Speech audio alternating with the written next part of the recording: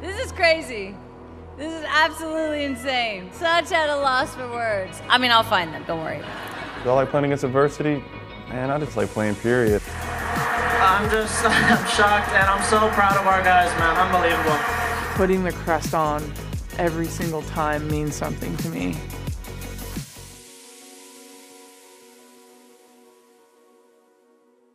Hey guys, it's Charlie Davies here, and we're back with another bonus episode of the U.S. Soccer Podcast. During the Bend the Curve stay-at-home campaign, U.S. Soccer has been re-airing iconic matches. For this episode, women's national team greats Abby Wambach and Heather O'Reilly catch up before a replay of the 2013 match in which Abby broke Mia Hamm's international goal-scoring record. Abby entered the game needing 2 goals to tie Mia. So what'd she do? Easy. She scored 4. And in all, Abby closed her career with 184 international goals. 184! That's just mind-blowing and impossible to wrap your head around when you're in it. Sometimes it's only with a bit of distance and time, like we have now, that you can really step back and appreciate that moment and that experience. It's my pleasure to now toss over to 2 players with a lot of history and a lot to be proud of in their U.S. careers, Abby Wambach and Heather O'Reilly. All right, so remember, here we go. No more swearing. Oh, we're going. We on? Yeah. Here, ready? We're going to do this. 3, 2, 1. Let's do it. Okay. Hey guys, I'm here with Abby, and we are showing Abby's record-breaking, goal score record-breaking game just after this. So I hope that you tune in for that. So Abby and I just have a little bit of time together. We love spending time together, Abby and I. Always. Love it. And we're just going to be talking a little bit about that game, what breaking that record meant. Obviously, you broke Mia Hamm's record recently. Hate to say it. Christine Sinclair beat your record. So we'll talk about that a little bit later. But what's your initial feelings, Abby, when you see U.S. Soccer showing games like this, some of the all-time classics? Yeah, good question. Well, first of all, it just gives me a lot more street cred in my home. My children, even though they're like, whatever, like it at least makes them understand that, yes, I too was on the women's national team at some point. So when I go up to their rooms and I see pictures of you, Heyo, and Alex Morgan and Megan Rapinoe, I just, it's just nice to know that it's in their recent memory that I too was a national team player. Is there a little bit of sensitivity there that I'm sensing? Well, not sensitivity, but like sometimes I'm just like, do they even know that I played? Like, period? Let alone like actually played well and did well for my country for so many years.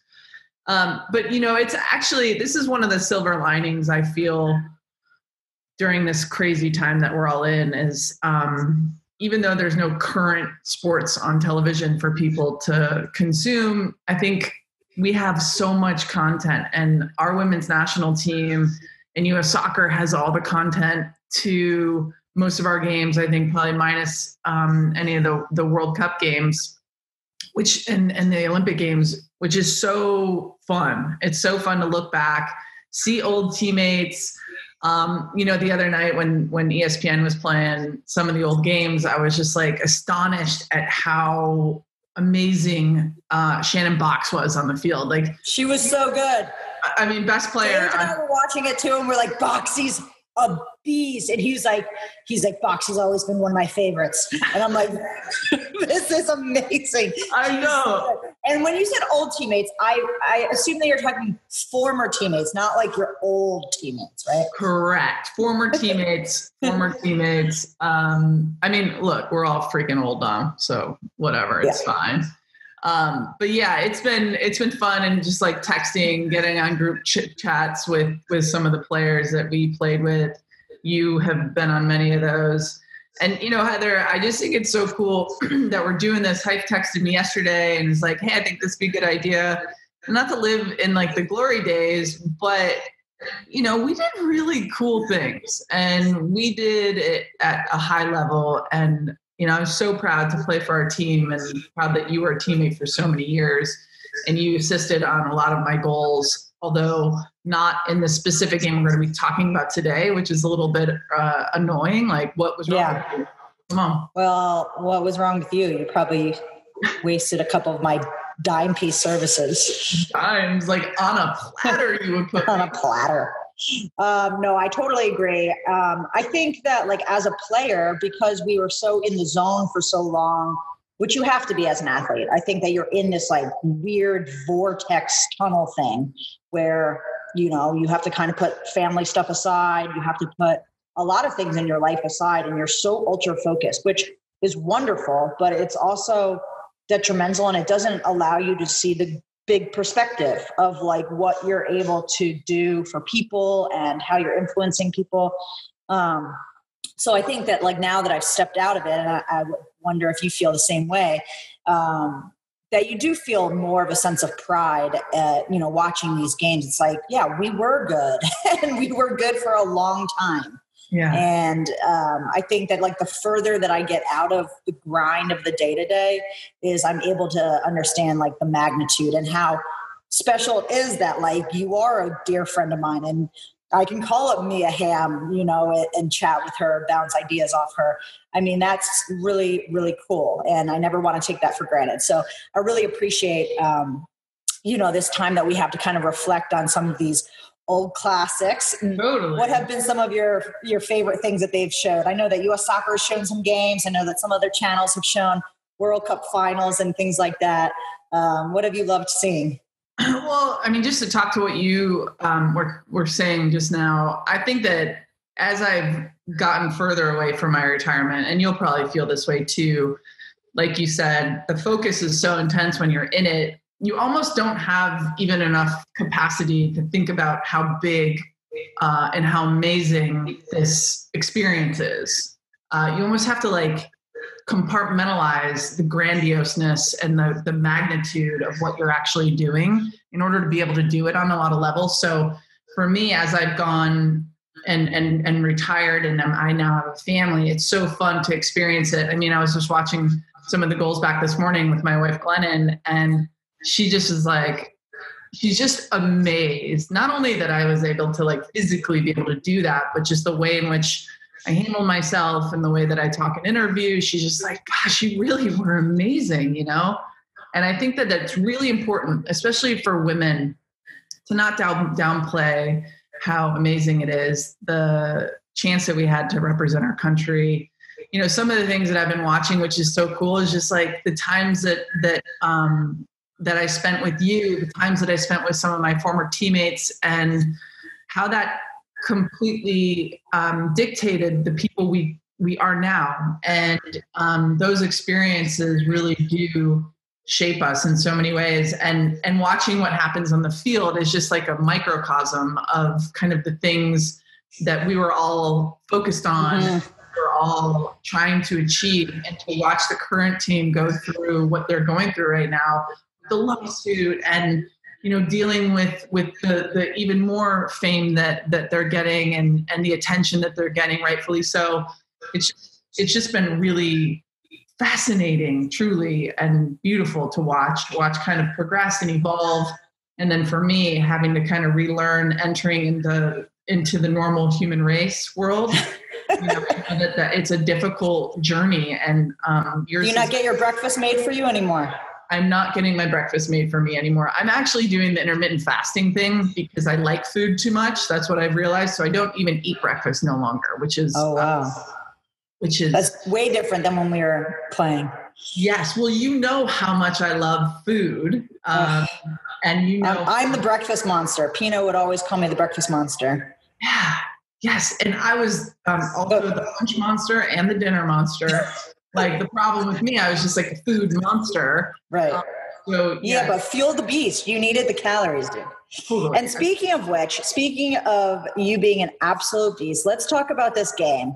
Okay. So I'm trying to think back. I mean, you were a couple goals off from breaking the record going into this game. So I don't know how much we talked about it being a possibility. I know that your family was there. but you needed a hat trick in order to tie the record. Yeah.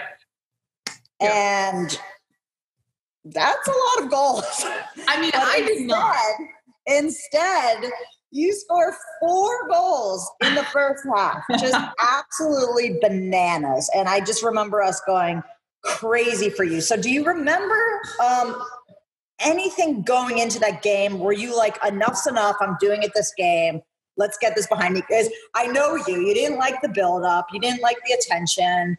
It's just like, it's extra pressure, which you were always fine with. But I just think that you were just like, let's just get this off me and back to the team, which you were always so great about. So do you think that part of it was like, you're just like, I'm just going to get this over with in this game? Yeah, I think all of us were. I mean, I know you don't remember this, but there's a solid month or 2 of chasing Mia, like hashtag chasing Mia, and like all the goals in US soccer. And it was like it was the swirling thing. And I hated that individual attention because, first of all, I knew I wasn't going to retire for many years. So I knew it was going to happen eventually. And I didn't want to have any kind of that real focus on me. So this was the game, before the game actually happened, one of my friends actually found this private plane that flew my family from Rochester and flew some of my friends in from Rochester. And he called me beforehand and he's like, Abby, I need you to score 3 today. And of course he knew how many I needed to break the record, but I was like, I mean, maybe 1. Like, I'm pretty solid for trying to get a game. Like, right. That's a dream. But like, I'm not out to score a hat trick. Yeah. Like that's. Yeah. And to be fair, we were playing South Korea, who's a very good team, but also a team that we know that we can kind of take advantage of in terms of, well, 1, just a score line, but 2, I think just like your qualities in the box, obviously with your aerial presence, not South Korea's forte. They're generally like a very skilled possession team, like a lot of Asian nations are. So I think that it was building up to be one that you could score a lot of goals, but I don't think anybody projected you having 4 in the first half. Totally. And I don't know if you remember this, but very early in the game, in the first like 4 minutes, I get on a breakaway and I missed. Keeper comes out, saves it. And I just felt this moment of like, oh my gosh, like I'm going to totally fail. Like my family's here. The stadium is completely sold out. Like New York showed up and New Jersey showed up, your hometown, your home state. And I just thought this isn't going to happen, but then Cheney, Lauren Cheney Holiday, she stepped up and she assisted my first 2 goals. And I watched them back this morning and they're ridiculous assists. Like Alex gets on the first goal, Alex lays the ball off to Cheney and she just like kind of chips it into me. And I usually, back in the day, I wasn't like very good at patting myself on the back, but probably had the best 2 touches of my career on the first goal, like legit, like touch shot. And then Cheney, she does, goes on this run for the second goal. I'm able to find myself in a position to kind of do this diving flick header. It looks way cooler and way harder than it was. Trust me. And then the corner kick happened where Megan, just laid the ball up there for me to go attack. And, when you see the replay, I'm like pretty in shock that I've just done it in the first half, like the goal goes in and I don't really know what to do. And so I just like run towards Megan, and you know how Megan celebrates, right? Megan jumps so hard into my chest that my neck cranes back. And I'm like, I think that I'm hurt. Like she did that to me when we played Brazil, when she bombed, the long header. Yeah, that goal, that decent goal. Yeah, not bad. But like, I need to have a little bit more of a cushion here, Megan. Yeah. When you jump, like be like, get ready, like give me a heads up that we're about to like crash into each other. And the bench whiplash is a real thing. Yes. And I actually did have it. Like I had a problem with my neck for a few days. And it's fine, And yeah, like, I don't know, it just was a super surreal experience. My family was there. The fans were crazy. You guys all were just trying so hard to get me the ball. Everybody. Yeah. We wanted it so bad for you. But in soccer, it's like one of those things that it's like you just have to let things happen organically. Like you said, you were probably tight and almost trying too hard on that first opportunity. But it's like we just need to rely on your habits that we've done over and over and over. And how many crosses myself or like Pino hitting that corner to you. I mean, you see it and it looks amazing, but it's what we did every single day at training. And it's like, it's so cool, I think, to like kind of know the backstory of what people kind of work on at training and then to see it come to fruition.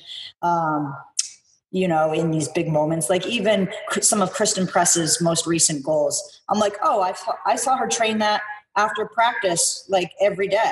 So like good on her. Back to goal, turn, chip, over and over and over. Like these aren't accidents. And I think that, we have a lot of our idols that, you know, I still call Mia and Foudy my idols. To thank for that, just in terms of like bringing your best self every single day. And that's your role for the team. That's how you show love for the team, is you're going to be your best and bring your best skills. And I'm not you. You're not me. I'm not Pino. I'm not Tobin. God knows I'm not Tobin. But I'm going to bring, you know, my best self. And I think that you really embraced that for so long. Like you were like, listen, this isn't what I'm good at, but I'm really good at this. And I think that I'm really proud of you, and I'm proud of myself too. But going back to what we were talking about with the current team, I am proud that we took this torch and we carried it for so long, and then we passed it. And part of that means you are taking this torch from Mia, this goal scoring torch. And eventually you knew that probably somebody might break that record. And you probably hoped that it was somebody on the U.S. team, I guess.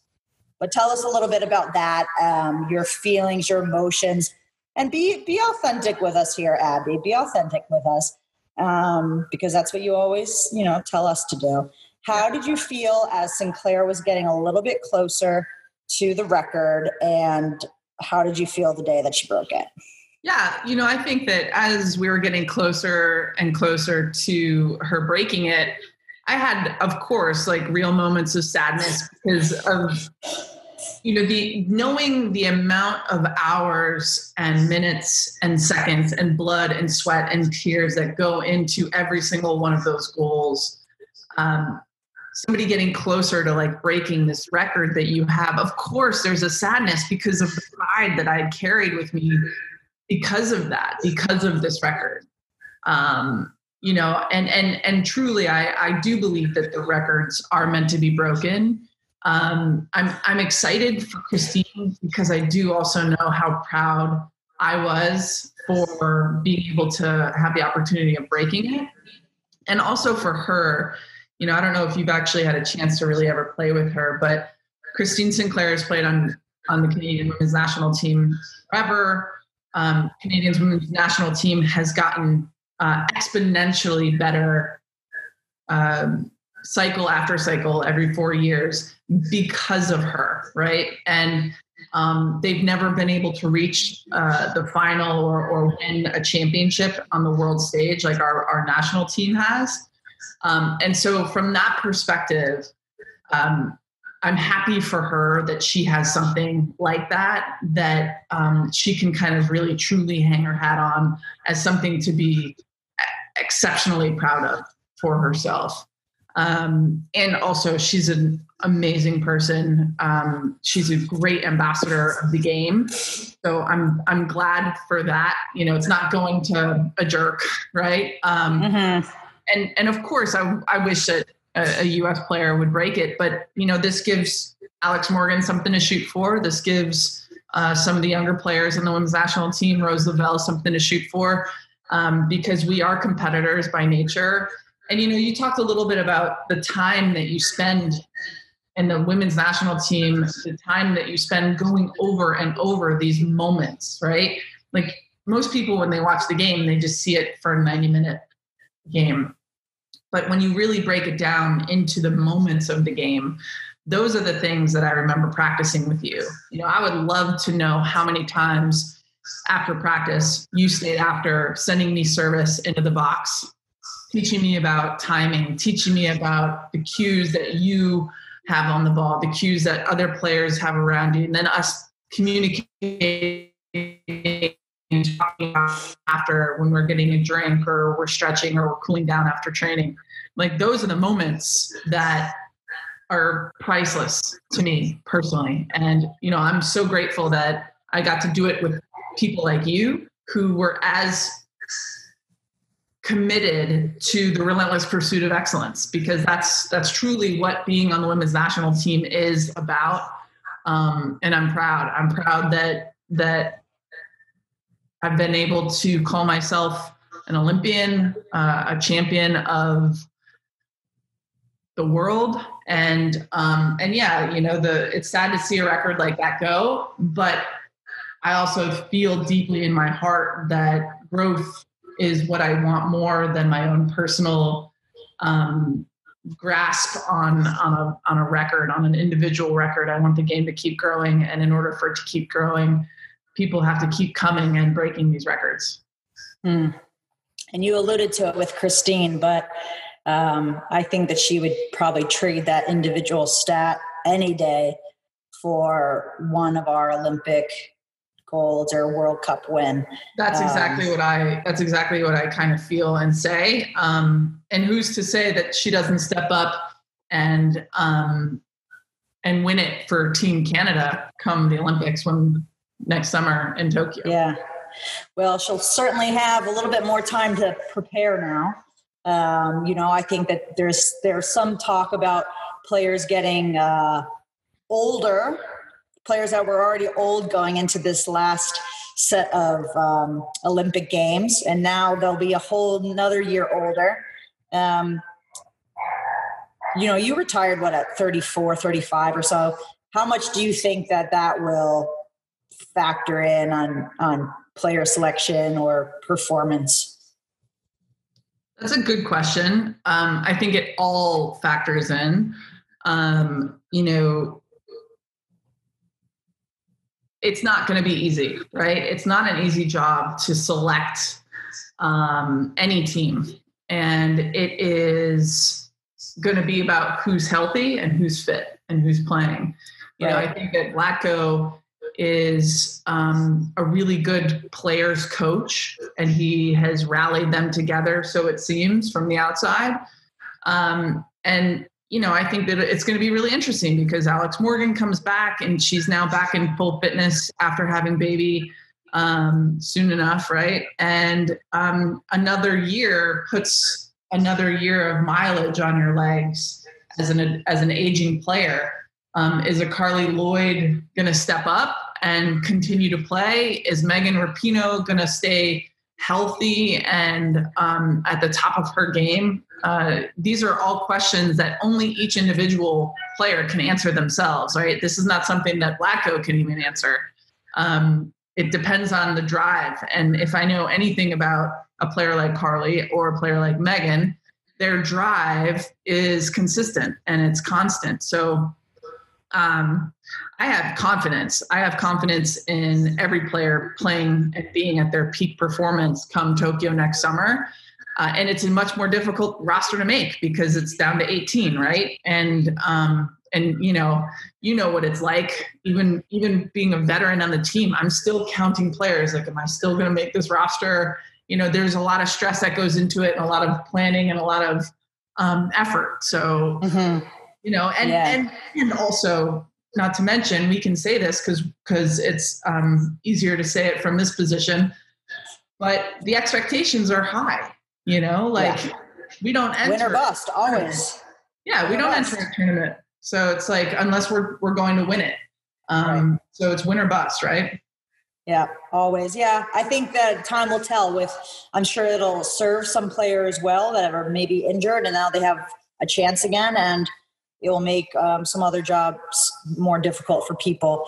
But one thing that you did say is that the drive and the motivation is always strong with the U.S. team. So there's no doubt in my mind that they'll be sharp and ready. But how are you doing during this lockdown period? And are you glad that you're not a professional athlete during this time? Or do you wish that you sort of had that extra motivation to get going in the morning? Because I was just saying to Dave, I am so thankful that I'm not an athlete that like has to be sharp right now, because there's some days that it's just very difficult. What do you feel? Yeah. So, I mean, I think you know this about me, that fitness was never my favorite. That was usually the thing that either if I was fit, I was one of the best. And if I wasn't fit, I was very average. I don't want to say 0 or 100, but it was close. Yeah. But I've been training for a marathon, and the marathon that I was training for in April was postponed and canceled, which was very sad. Because I've been, training, and I had 18-mile runs and a 20-mile run under my belt. So it was a sad day to know that that was no longer going to happen. And you know this because we're both training for the New York City Marathon, and we're hoping that that's still going to go.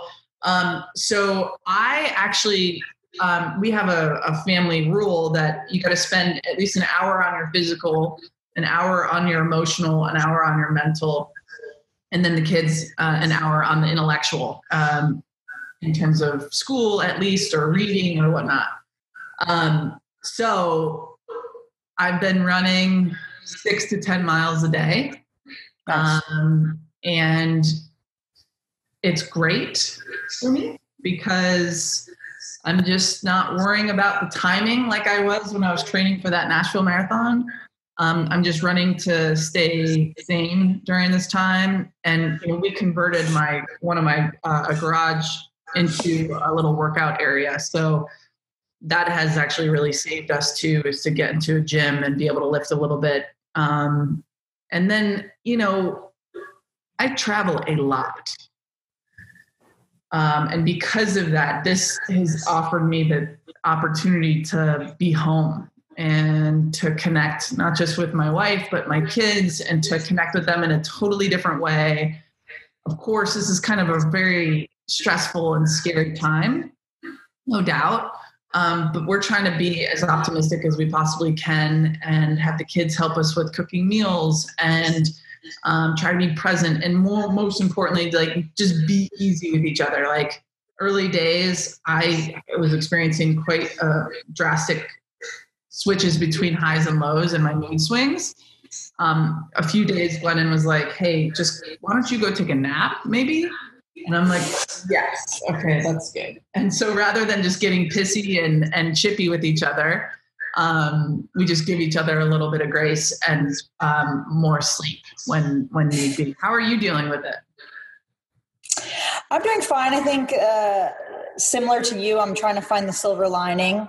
Obviously, I'm pregnant right now, so that's like a whole nother wave of an uncertain time of my life coded with an uncertain time of the world. So that's been interesting. I had my first freak out a couple of days ago when New York City was starting to say that no support people could be in the hospital, which I totally understand from a health perspective. But I was like, I started to play this up in my mind that Dave wouldn't be able to be there for like the birth of our first child. And I'm like, what, are you just going to drop me off at the red door? Like it's the airport. I mean, I don't want to laugh. Get a sandwich or something and I'm going to go have a baby. And he's like, I don't think that's going to happen. If it does, I'm sure that you'll crush it.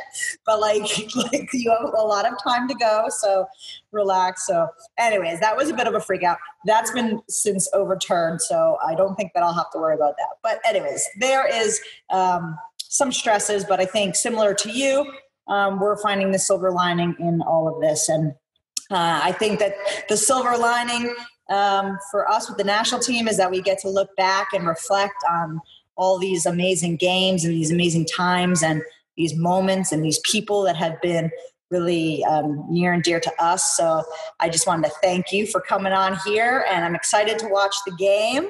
I'm excited to see a lot of golazos. Good thing I don't have to, sit through a whole 90 to see break Just the go record. 45. Yeah, exactly. Although Cheney does score in the second half. It's a great goal. Okay. Well, I love Cheney, so I'll probably watch the whole thing just for her. But an epic record, Abby. You should be so, so proud. And I'm so proud to be your teammate for so long. And I hope that you and your kids take some time to sit down and watch this game tonight, because they should know that their mom is a pretty badass chick. I don't know if I can say that on U.S. Soccer's YouTube, but I did. So they should know it. They should appreciate it. And I love you, buddy. I love you too. And, I'm grateful that you did this. I think that there's probably no other person on the planet that has more assists to my goals than you. We need hype to get that stat out. Yeah, we need some stat kid. All right, buddy. Take care. Tell Davey I said hey. Okay. And be easy with yourself with baby inside. Yeah, I will do. All right, take care. Enjoy watching. Okay. Love you, sister. Yeah. Bye. Thanks for tuning in to another episode of the U.S. Soccer Podcast. On behalf of my co-host, Jordan Angeli, this is Charlie Davies. Keep coming back for more episodes, more interviews, and more bonus content. And be sure to download, share, and subscribe. Play on!